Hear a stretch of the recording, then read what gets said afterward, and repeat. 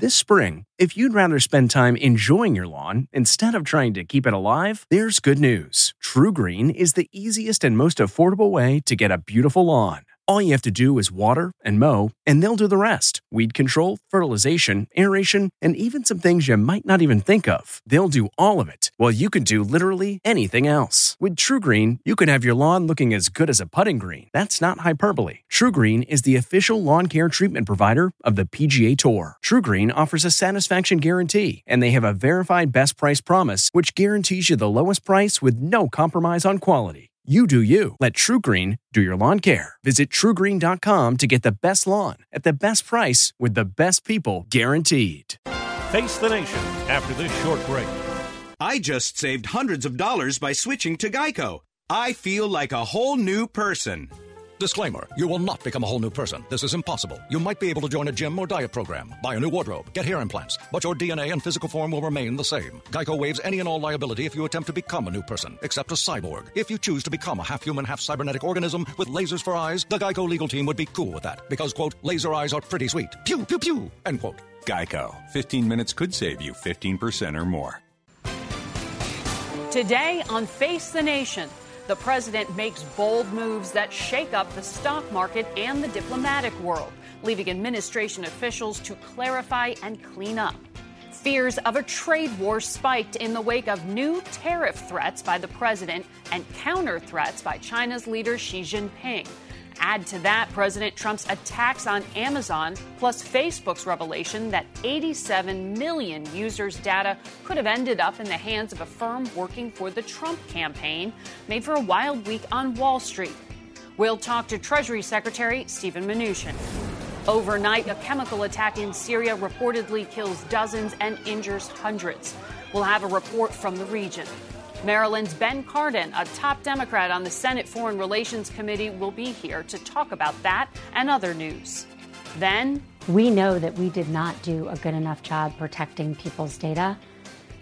I'm really sorry for that, and Mark's really sorry. Facebook executive Sheryl Sandberg goes on a mea culpa media tour prior to CEO Mark Zuckerberg's testimony before Congress on Tuesday. But will saying sorry soothe what's likely to be an extremely contentious hearing? We'll ask Louisiana Republican Senator John Kennedy what he plans to ask Zuckerberg. Plus, we'll have political analysis on all the news just ahead on Face the Nation.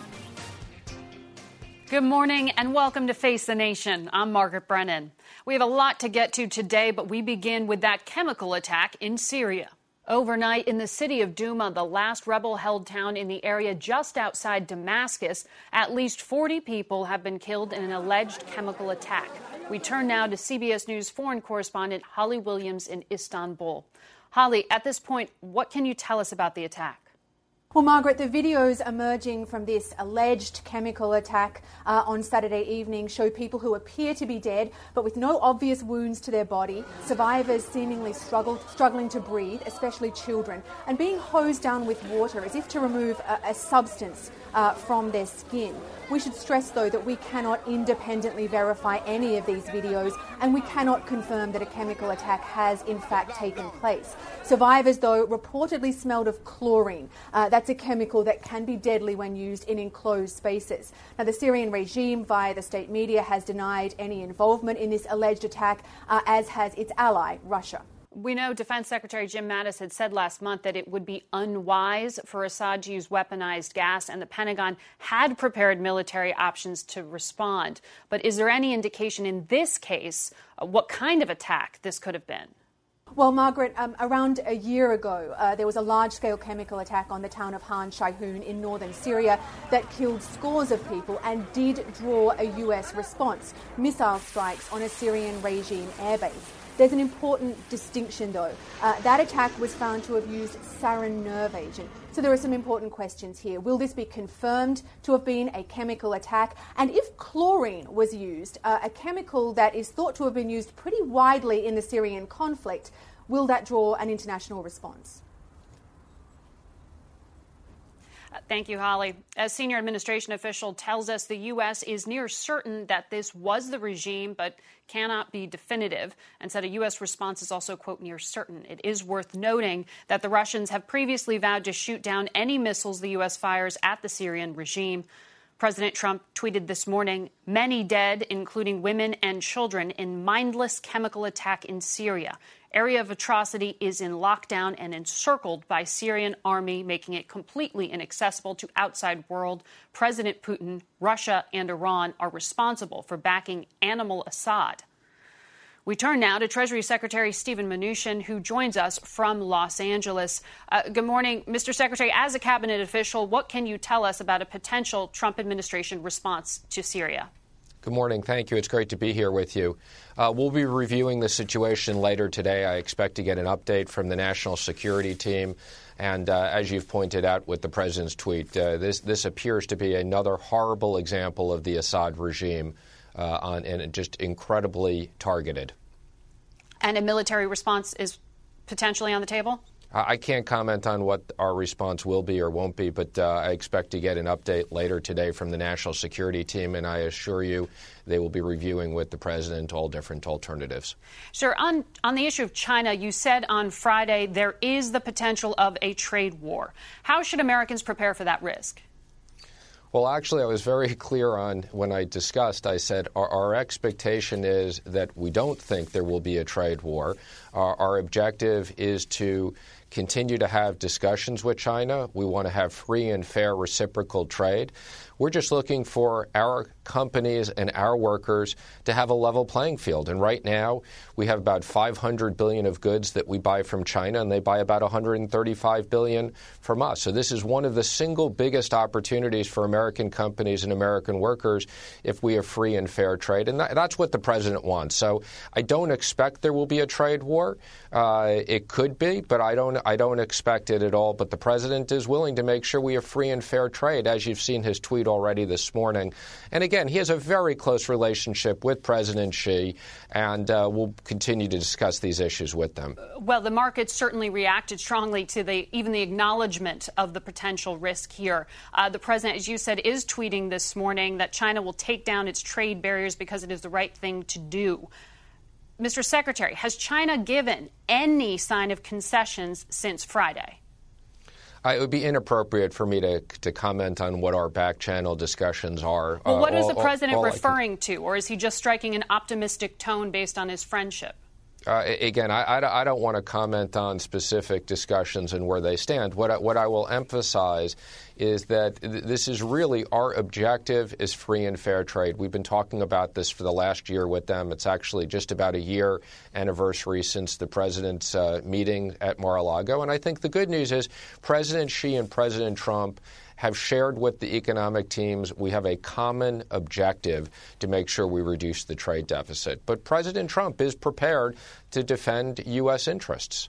But, sir, because you know this has caused such nervousness in the markets, which will be reopening overnight, has there been any progress so far? Again, we've committed not to comment on specific conversations, and we're not going to update specific conversations and what they are and when there is progress and when there isn't progress. You'll know when we reach a deal there's progress, and that's our objective. So, you know, the markets have had a lot of volatility in general. The market is still up a tremendous amount since the election. And what we should be really focused on is the strong economic growth. The tax plan is kicking in. Our regulatory relief is kicking in. Trade has always been the third part of our agenda. Right, and that's why there's concern that this dispute could disrupt that economic growth that you're talking about that Republicans plan to run on in November. That's true. But again, let me just put this in perspective. It's only $135 billion of goods in a $20 trillion economy. And if we can open up their $10 trillion economy for us to compete fairly, this is one of the single biggest opportunities long term for U.S. companies. So whatever happens in trade, I don't expect it to have a meaningful impact on our economy. And the president has said sectors like agriculture he's prepared to defend. I want to ask you as well about your colleague, EPA Administrator Scott Pruitt. The president said he's doing a great job, seemed to give him a pass on some of these questions about potential ethics violations. Is it the official position of the administration that all of these criticisms are simply political attacks? Well, I think, as the president said, Scott has just done a fantastic job on policy. And again, the president believes in clean air, clean water. He believes in proper regulation, just not over-regulation. And we're determined to be energy independent. That is one of the most crucial long-term issues for the United States. And as it relates to the specifics of Scott's situation, I can't comment on them, but I'm sure the president's reviewed it. You're sure he's reviewed it? Has he come to a conclusion? He did acknowledge that he was looking into these potential violations. Again, I think his tweet speaks for itself. So that's maybe? Again, I haven't had any direct conversations with the president on this. I've obviously had a lot of discussions with him on trade and the economy.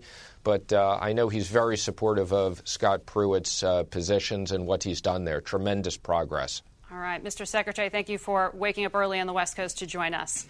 Thank you very much. We turn now to a top Democrat on the Senate Foreign Relations Committee, Maryland's Ben Cardin. Welcome to Face the Nation.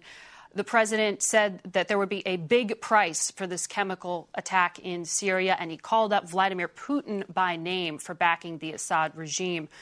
In your view, would a military response be justified? Margaret, first, it's good to be with you. Clearly, there needs to be a response. There needs to be an international response. This is against international norms. And a military one? Well, first and foremost, President Assad needs to be held accountable for his war crimes. Senator Rubio. He hasn't been in the 7 years of this war. Well, Senator Rubio and I have introduced legislation that's passed our committee that would hold the evidence accountable. We need to make sure that there is a proceeding started by the international community to hold him responsible. This is not the first use of chemical weapons. Secondly, Congress passed very strong sanctions against both Russia and Iran.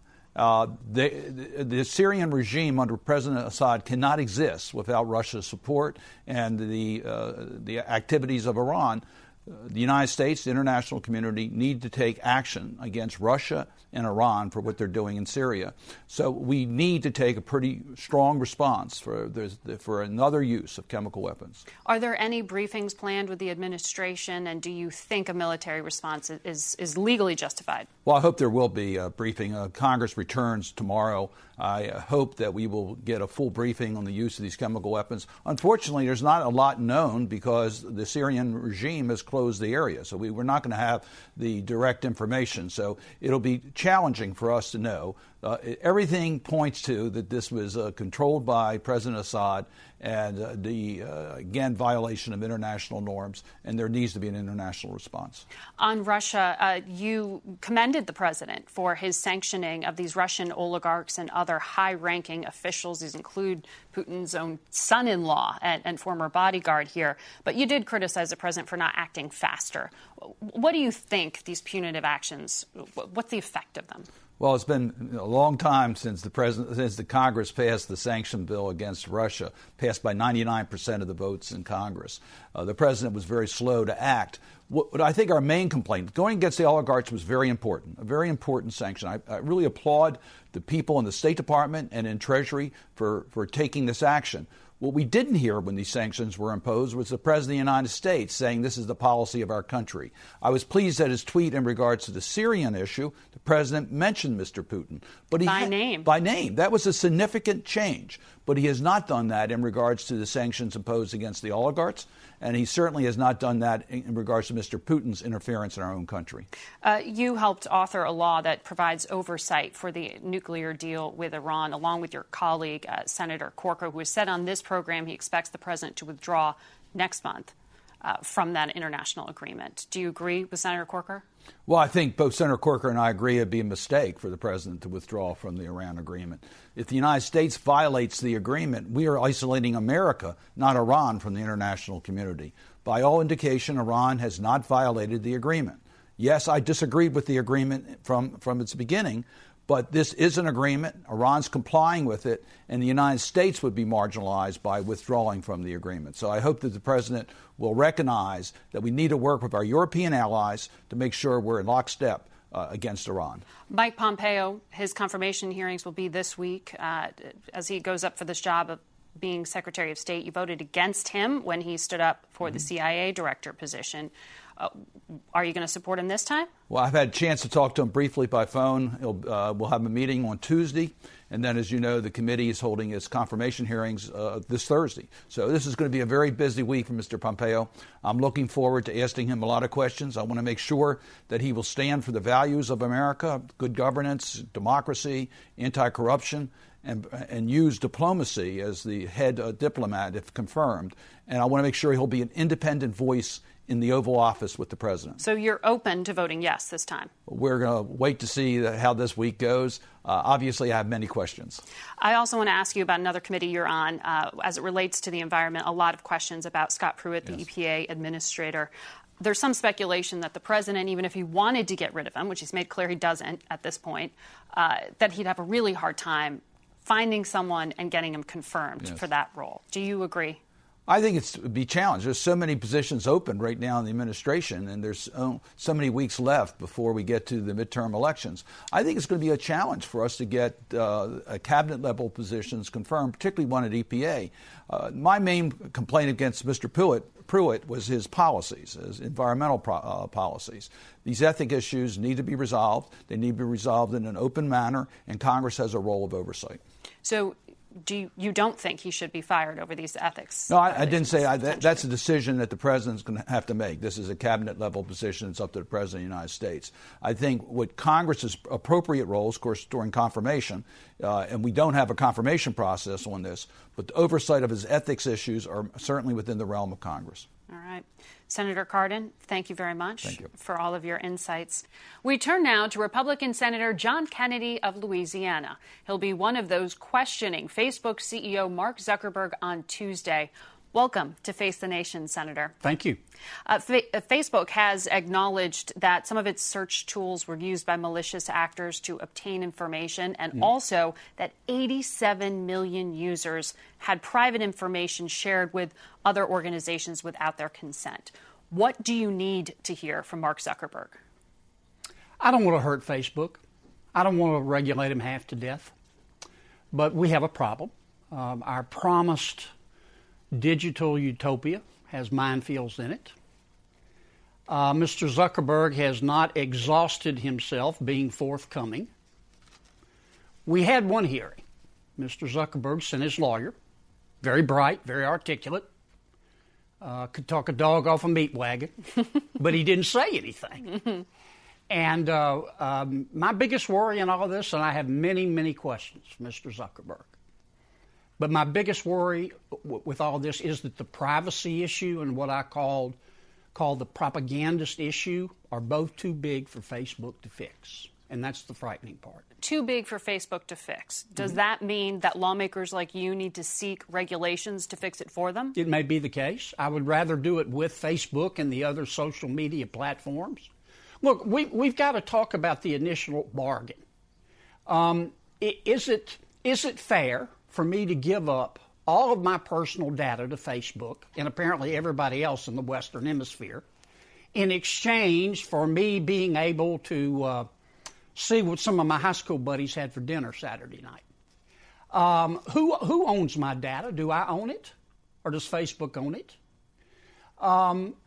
The service agreement with Facebook, it's written in Swahili. Nobody understands it. Should I have the right to opt in as opposed to opt out, put the burden on Facebook? Should I have the right to erase my data? Should I have the right to demand that Facebook get my permission before it sells the data? We all know that poison is being spread on social media, not just Facebook. How are we going to stop it? And by the way, while we're talking about that, what's poison? First Amendment concerns. I mean, these are very deep issues, and they're bigger than Cambridge Analytica. They absolutely are. But some would say, look, is it really something that Facebook needs to police themselves, or should Americans essentially have known better in that they're putting that private information out there? Facebook knows more about its business, its algorithms, its methodology than any of us in Congress do. I'm hoping that Mr. Zuckerberg will come to the table and say, okay, here are the problems. Here's some suggested solutions. Let's talk it through together. But you know, some people respond when they see the light. Others have to feel the heat. And these issues are not going away. And let me say it again, I do not want to hurt Facebook. It's done a lot of good. But how do we preserve the good things about Facebook while mitigating the obvious detrimental effects of it? It is a minefield in many respects. Facebook already said ahead of this hearing that they're going to start disclosing to its users whose information may have been, they don't like the word breached, but shared with others. And they're also talking about now requiring buyers of political ads to confirm their location and identity and display labels saying that these were paid for ads. What do you think of that kind of proactive action? I think it's a start, but the first question that Mr. Zuckerberg needs to ask is, does he really know who's running ads on his platform? He doesn't. Facebook's lawyer said they have 500,000 unique advertisers a month. I think that's probably wrong. It's probably much more. I don't think they know who's running ads and issue campaigns. We need to talk about how we're going to find out. And again, you're going to get off quickly into First Amendment issues as well. Right. I don't want Facebook to censor what I can see in all respects, but I do want them to stop the fake news. I do want them to stop people from running advertisements on Facebook that encourages the genocide of the Rohingya Muslims in Burma. These are deep issues. They're not going to go away, and we're not going to conclude this in one hearing. And I hope that Mr. Zuckerberg will be forthcoming and frank. Forthcoming and frank. And if he's not, what happens? Well, we can do it the easy way or the hard way. I do not want to regulate Facebook half to death. But we do have two major problems we've discovered. One is the privacy issue, and the other is the propagandist issue. Now, Facebook needs to talk with us, frankly, about how we can fix that. And if it doesn't know how to fix it, which is my biggest worry, it needs to be very frank in that regard, too. I want to also ask you about EPA Administrator Scott Pruitt. The president seems to have given him a pass in a tweet yesterday signaling that he's okay with some of these reports about government spending run amok and these other allegations of ethical violations. What do you think? Well, Mr. Pruitt and other members of the president's cabinet, I would say ethics matter, impropriety matters, the appearance of impropriety matters. To the extent that you are, stop acting like a chucklehead, stop the unforced errors, stop leading with your chin. If you don't need to fly first class, don't. Don't turn on the siren on your SUV just to watch people move over. You represent the President of the United States. All of this behavior is juvenile. It's distracting from the business that we're trying to do for the American people. Should he keep his job? Well, that's going to be up to the president. I know what I would do if I were Mr. Pruitt. I would call a press conference tomorrow. And I would say, okay, let's talk about your criticisms of me. Well, he did give some interviews this week. Yeah, but I would do a full-blown press conference and say, okay, here are your criticisms. That's fair. I'm going to stop doing it. Here's what I think is not fair. But these people are hurting the president, and I'm not saying he's not a good person, but the appearance of impropriety matters, and you can't put lipstick on this pig. For you, though, the president and certainly Scott Pruitt have alleged that all of this is just politically motivated by environmentalists who don't like his deregulation. Some of it is, but all of it isn't. I mean, he either travels with 20 security folks or he doesn't. He either flies first class every single time or he doesn't. I don't know whether the allegations about his apartment are true or not. They don't look good. Why do you want, in his position, why do you want to rent an apartment from a lobbyist, for God's sake? Stop leading with your chin. Now, these are unforced errors. They're stupid. There are a lot of problems we can't solve, but you can behave. I don't mean to denigrate Mr. Pruitt, but doggone it, he represents the President of the United States, and it is hurting his boss, and it needs to stop. Senator Kennedy, thank you for coming on Face the Nation. We'll be back in a moment. If you like this podcast, check out what other podcasts are available from CBS News Radio. This is The Takeout with Major Garrett. Every week, an extended conversation at a restaurant in our nation's capital with newsmakers like the administrator of the Environmental Protection Agency, Scott Pruitt. Climate's changing. We contribute to it. I've said that 1,000 times, okay? Chairman of the Democratic National Committee, Tom Perez. That's what this president has always been about. He divides people. Samantha Bee, our very special guest. I think I just realized my voice is really boring on podcasts. I'm sorry, everyone. Subscribe now for a new podcast every Friday morning. The Takeout with me, Major Garrett. Welcome back to Face the Nation. I'm Margaret Brennan. We want to take a closer look now at the Facebook data story, how it's affected users and how the company is responding. To help us do that, we're joined now by Wired Magazine editor-in-chief Nicholas Thompson, who's also a CBS News contributor. He's in New York this morning. Good morning to you, Nick. This is a very confusing story for a lot of people at home. What is the main question that Mark Zuckerberg is being called before Congress to answer? Well, the most important thing he's going to answer is what happened to people's data? What happened with Cambridge Analytica? What are you doing to make sure that doesn't happen again? He'll go up there, he'll apologize, he'll explain it, and then what's going to be interesting is what comes next. Is it just retributions, or do we actually try to figure out good tech governing policy? Because we haven't really had a debate about how to regulate these companies in 20 years. Well, that's what Senator Kennedy was just telling us. He's going to be one of the questioners. He said Facebook may be too big to fix, meaning the government may have to regulate it.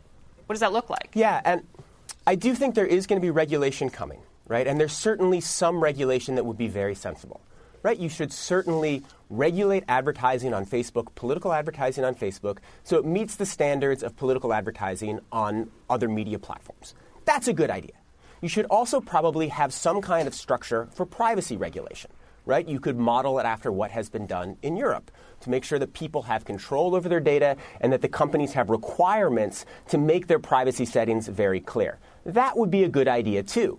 Once you get beyond that and you get into specific regulations about speech or you get into specific discussions about antitrust, then it gets very complicated and there's a lot of risk.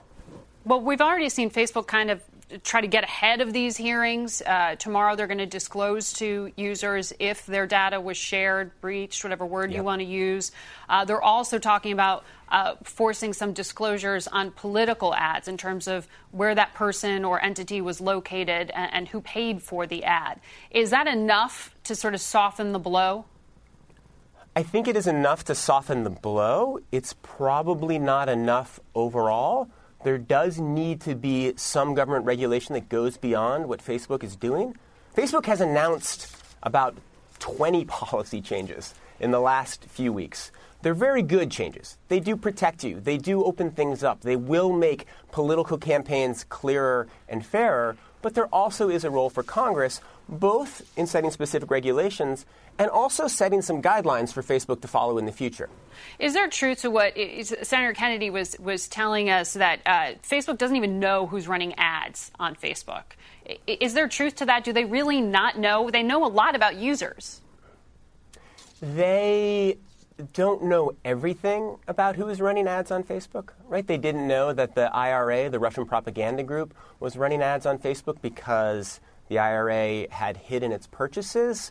But I think he was overstating that a little bit. Facebook does have a good sense, right? People enter their financial information, they buy the ads. Facebook now has lots of people monitoring them, looking for suspicious behavior. They've set up their AI systems to monitor for suspicious behavior. So it's an overstatement to say that they don't know who's advertising. But there are certainly certain things they don't know.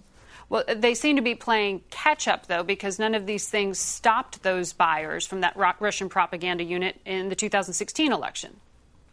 Yeah, so Facebook was caught totally unprepared during the 2016 election, and they are still paying for that, right? They stuck their heads in the sand. They were not paying attention to the fake news, to the propaganda operations. Since then, though, they have adjusted their algorithms. They have hired tons of people. They are working very hard. So the bad guys are going to work harder at hiding what they do, but Facebook is also going to work much harder at uncovering what's going on. So the odds that we have as much manipulation, as much chaos in 2018 or 2020 that we had in 2016, I think it's small. I think Facebook is getting a handle on this. But yeah, you're totally right. They were absolutely unprepared in 2016. Do you think, you've interviewed Mark Zuckerberg, do you think that he gets it now, that he understands the weight of the outrage? I think that there's been a real education process for Mark Zuckerberg that began the day that Trump was elected. Because remember, Trump's philosophy, which is somewhat tribalistic, is entirely different from Zuckerberg's philosophy, which is bring everyone in the world together. And so the day after the election, I think Zuckerberg started to realize, wait, did my systems do this? Am I responsible for this? And he's gone through a lot in the last year and a half. And I think you've seen a real education, a real evolution. I mean, he's still making all kinds of unforced errors and mistakes.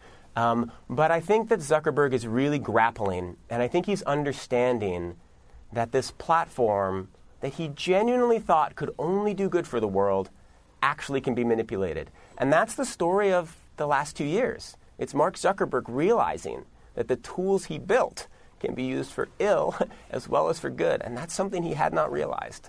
One of his top executives, Sheryl Sandberg, tried to, in many ways, lay the groundwork for this testimony this week. She was all over news networks apologizing on Mark Zuckerberg's behalf and her own. How effective was that? It was fine. I mean, she and Zuckerberg have That doesn't sound very convincing, Nick. Well, look at the reaction to it. I don't think anybody said, now we're totally sympathetic to him. I mean, public opinion is still completely against Facebook. I mean, and that is why Congress is going to be out for blood on Tuesday or Wednesday. If you look at the public perception of both Zuckerberg, Sandberg, and also of the company, it's terrible. The stock market is mad. The employees are upset. People are really upset at Facebook right now. So I think she said the right things. I think Zuckerberg has been saying the right things. I thought his conference call with the media the other day went very well. On the other hand, they didn't respond to this crisis nearly as quickly as they should have, and they're still paying for that, and they're still paying for years and years of sins. One of the ironies here is that I think this Cambridge Analytica scandal has been a little blown out of proportion, right? What happened in this specific instant isn't quite as terrible as people make it out to be, and Facebook's not as much at fault as people make them out to be. You're talking about the data scraping and the use by an outside application of this information without the user's knowledge. Yes, that particular scandal, it's bad, but it's been a little blown out of proportion. On the other hand, Facebook has been violating our privacy and not paying any price for it for 12 years. So in some ways, this is the comeuppance for 12 years of sort of small privacy violations and breaches of trust that Facebook hasn't really been punished for. So they're being punished too much for this specific crime, but maybe the right amount for the accumulation of things over the last decade. It's going to be fascinating to watch, Nick. Thank you very much. We'll be right back. Thank you so much, Margaret. With our panel. Good to talk to you. Don't have time to keep up with the news? Try the CBS News Radio app on your iOS or Android device. You'll get the latest news as soon as you start it up. It's that easy. You can also listen to great programming like Face the Nation, Weekend Roundup, or the CBS Evening News. And good evening. Wall Street today signaled its approval of the tax cuts passed by the Republican-controlled Congress. You can even download them straight to your phone and listen later. It's all on the CBS News Radio app for iOS or Android. Download it today. And now for some political analysis. Ramesh Ponnuru is a senior editor at the National Review, a columnist for Bloomberg View, and a visiting fellow at the American Enterprise Institute. Julie Pace is the Washington bureau chief for the Associated Press. Jeffrey Goldberg is editor-in-chief of The Atlantic. And we'd like to welcome to the show Tolu Olorunnipa to the broadcast. He's a White House reporter for Bloomberg News. A lot to get to, as always, but I want to start on these chemical attacks in Syria. The president's not calling them alleged attacks. He says this is a chemical attack, and there will be a big price to pay. Jeff, what does that lead us to? It leads us probably, if past can predict the future. A year ago, he launched 49 Tomahawk missiles at various Syrian sites. Did not have the desired effect. So it could lead us to another attack by the American military. It will not lead us to a conclusion or a satisfactory conclusion of the Syrian civil war. It's very, very late in the process. Assad and his Iranian and Russian allies have basically won this civil war. It's all over but the dying, it seems, in this one town. So I don't think that the U.S. can do anything to affect the overall outcome at this late stage. Remember, Donald Trump also said just last week, we're finished with Syria. Against the wishes of the Pentagon, he said this, by the way. He wants out. So it's an interesting moment to see how far he will go back in. He won't go back in far enough to make a difference. Right, and those U.S. troops, the 2,000 that are there, aren't doing anything against the Assad regime. They're there to fight ISIS, which he thinks he's won, by the way, and Donald Trump is probably being premature when he thinks that victory is at hand. Well, this is what makes the timing of this attack so interesting, is that it comes days after Trump signaled that the U.S. was getting out. While he's not using a specific time frame publicly, he is privately telling his national security team that he wants to be out by October. That's the exact type of thing that he and Republicans criticized Barack Obama for, saying if you put a timeline on this, if you make clear to the opposition, to our foes, when we're going to be drawing out, they will respond to that. And so we don't know exactly what is behind this Putin, Iran, attack, and Assad have read what he said. They said. know the playbook. Yeah. Well, it's interesting, Tolu, because John Bolton will be the new national security advisor.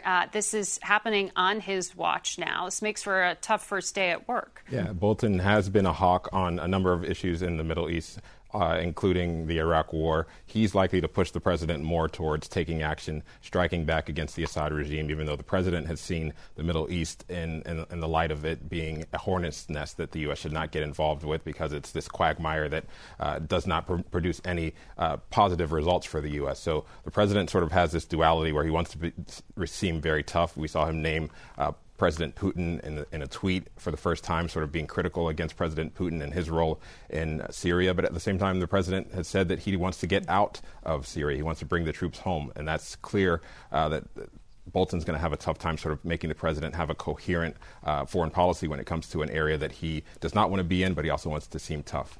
Is there a Syria policy yet? I mean, is there a Trump doctrine at all? I mean, right. it's difficult to know when he surrounds himself with so many different types of voices. He likes to have competing voices around him. And then he does make very impulsive foreign policy decisions. It makes it difficult to know whether or not there is an overall strategy behind what he's doing. And Ramesh, I mean, conservatives really cheered the president when he took that action last year, saying, look, he's not President Obama who sets red lines and doesn't act on them. He's set out consequences for crossing his red line. Well, it appears another line has been crossed here. So is it he trapped himself? Well, there was a split among conservatives, I'd say. I do think that there is a cost that you pay when the president says there's a big price if he doesn't then exact that big price. I think it reduces his credibility and it reduces American credibility. But I think there's a real challenge. There's a real question about what the administration does now. And I think people are going to be surprised about John Bolton because John Bolton has never been an enthusiast for interventions for just humanitarian reasons. He's gone sort of back and forth on the Syria question, depending on circumstances. In 2013, he was publicly against President Obama taking military action in Syria, and he said it's a strategic sideshow. So I'm not sure that he's going to live up to the caricature of being kind of a hawk's hawk on all issues. That's interesting. He's going to be in place before we get a Secretary of State confirmed. Mike Pompeo's got those hearings coming up on Thursday. Does that in any way solidify Bolton? I mean, does a few days on the job give him more influence in any way? Well, I think what gives him more influence on the job is he apparently has a very good relationship with President Trump. Of course, other people have started out with a good relationship and seen that deteriorate over time. But I think that this administration in particular, the relationship with the president personally matters a great deal, even more than it does in any other administration. Jeffrey, you had a really interesting interview with the Crown Prince of Saudi Arabia, Mohammed bin Salman, in this past week. Now we're going to see his nemesis of sorts, the Emir of Qatar, at the White House meeting with President Trump. Are we going to see any kind of diplomatic breakthrough on that standoff between the countries? No. I thought that was an easy question. Yeah. Well, I mean, who knows? But it doesn't seem very likely. The hatred between the Qatari royal family and the Saudi royal family is almost as deep as the hatred between the Saudi royal family and the leaders of Iran. The Saudis have defined for themselves and for the so-called moderate Arab wing who the enemies are: Iran, Assad, and to a lesser extent, but still important extent, the outlying Qataris. So it's very, very difficult to see Donald Trump negotiating peace between Gulf states. But it's significant. I mean, he stood in the Rose Garden last year and said that Qatar was funding terrorism at the very highest levels, and now he's got the head of state coming to see him. Welcome to the Middle East. I mean, you know, the Qatar also is home to important U.S. military installations. Exactly. And the Pentagon obviously wants us to calibrate that relationship like it wants us to calibrate all relationships. And Donald Trump is not does not have expertise in calibrating relationships in the Middle East or possibly in many other places. So we'll see how this meeting goes. But nothing grand is going to come out of it, I don't think. Tolu, the president will be traveling at the end of this week to South America. Will we see a preliminary trade deal on the NAFTA front? Not China, on NAFTA. Yeah, it's not likely that it's going to happen before this meeting or during this meeting. He's going to the Summit of Americas in Lima, Peru. They're still trying to work out the kinks of a trade deal, but the president keeps throwing grenades into the entire trade relationship by announcing new tariffs, global tariffs, trying to take on China, but at the same time really making a number of our other allies unhappy when you talk about steel tariffs and aluminum tariffs that hit not only China, but also a number of our different allies in different parts of the world, including South America. And by sending troops to the southern border, he's sort of inflaming the relationship with our trade partner in Mexico and making it more difficult to have those continued talks and reach a deal during this summit. So it's likely that we're not going to see a deal before the summit. Maybe there's some work happening behind the scenes away from the president's Twitter account and away from these very sort of incendiary moves that he's making on the border that can work itself out over the weeks to come, but not necessarily something that we're expecting to see in the next few days. Ramesh, can conservatives convince the president to save NAFTA? You know, this administration is full of people who support it, but it also has a lot of people who are against it. It does not speak with one voice on this issue. Trump has given us every indication for his entire adult life that he is a protectionist by conviction. And people have been trying to talk him out of each of the steps he's already taken. So I would not be confident about NAFTA survival. And I think one of the reasons you're seeing the markets react the way they're reacting, it's not each individual tariff that the president has announced is going to be so destructive, but people don't like where this is going and they're uncertain about where it's going. Markets forward-looking indicator, and they're betting that this is going downhill. That's right. Julie, a lot of confirmation hearings to get through for this administration. Secretary of State, first one up this week. Does Mike Pompeo make it through? It looks like Pompeo is going to get through. I think Democrats are going to try to make it difficult. Ultimately, I think that he will be confirmed. He was already confirmed for CIA chief, which tends to make it a little bit easier to get through a second time around. The one that I would really pay attention to, though, is Gina Haspel for CIA, his replacement at the agency. This is a confirmation hearing that Republicans are uncomfortable with simply for the fact that it's going to raise so many issues around torture, her own past history, and questions about what the administration's policy is toward the types of covert actions that became a really big deal during the Obama administration, but frankly, we haven't heard a lot about. And then hanging over all of this is Scott Pruitt, of course. One of your guests earlier today was talking about there being limited time left in the legislative calendar because the midterm elections are coming up. Lawmakers don't like to be spending a lot of time in Washington when they're running for re-election.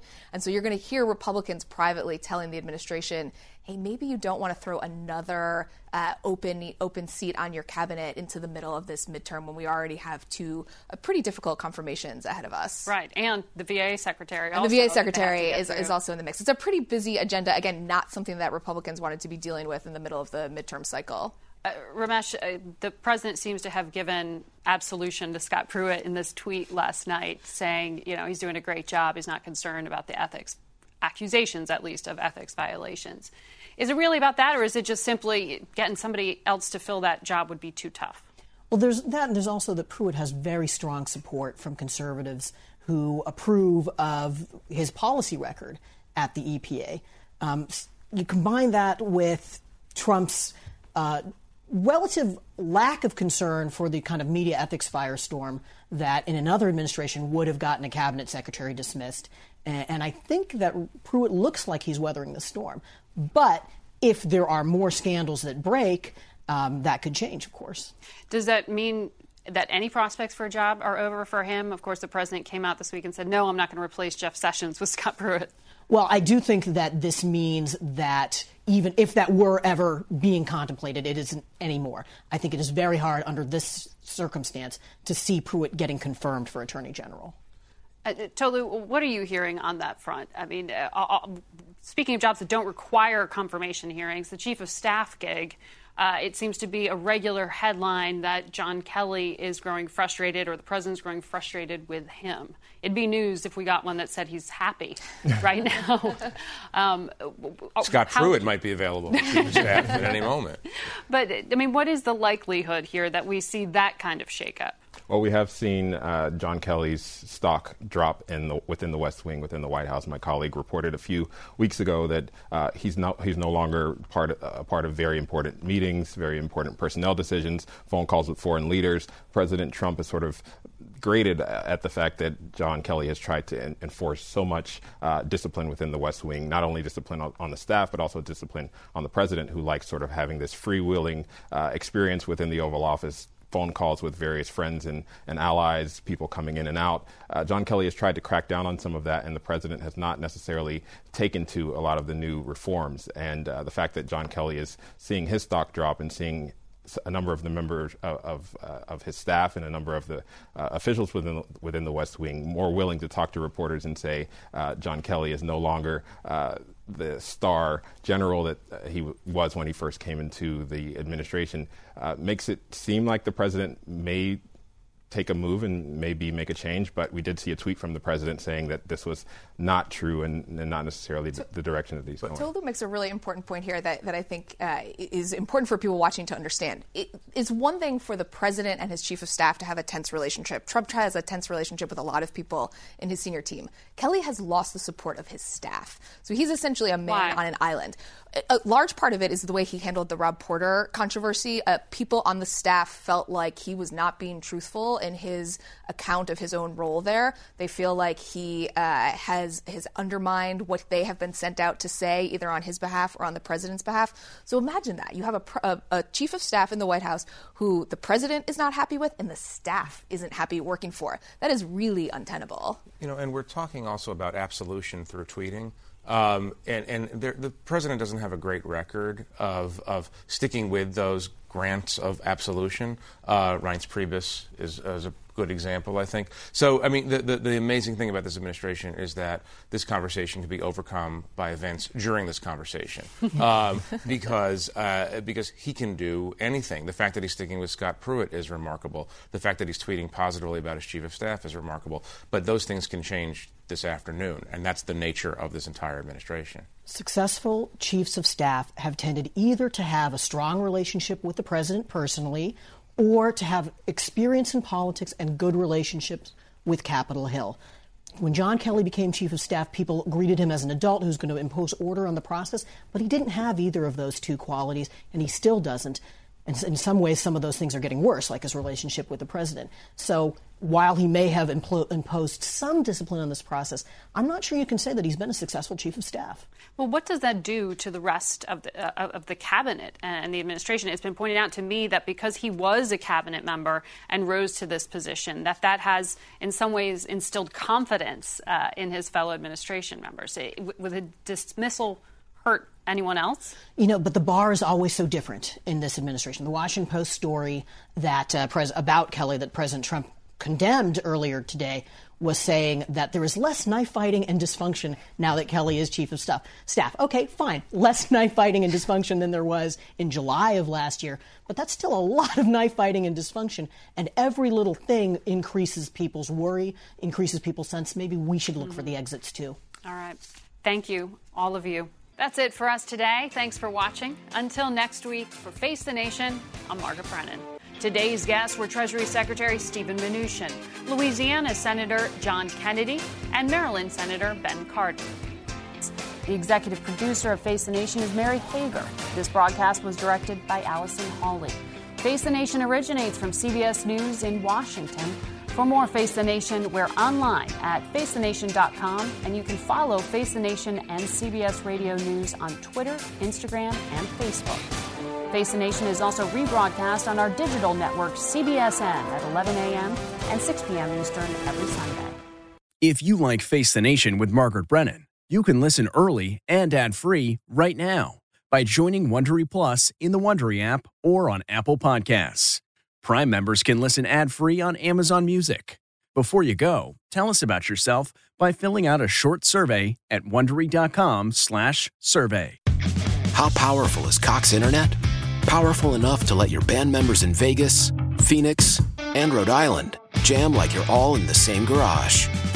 Get gig speeds powered by fiber from Cox. It's internet built for tomorrow, today. Cox, always building better. Download speeds up to 1 gigabit per second. Cox Internet is connected to the premises via coaxial connection. Speeds vary and are not guaranteed. Cox terms and other restrictions may apply. The Hargan women seemed to have it all. We were blessed. My mom was amazing. But detectives would soon discover inside the house there were the bodies of 2 women. A story of betrayal you would struggle to believe if it wasn't true. I am just praying to God, this is a sick joke. From 48 Hours, this is Blood is Thicker, the Hargan Family Killings. Listen to Blood is Thicker, the Hargan Family Killings early and ad-free on the 48 Hours Plus subscription on Apple Podcasts.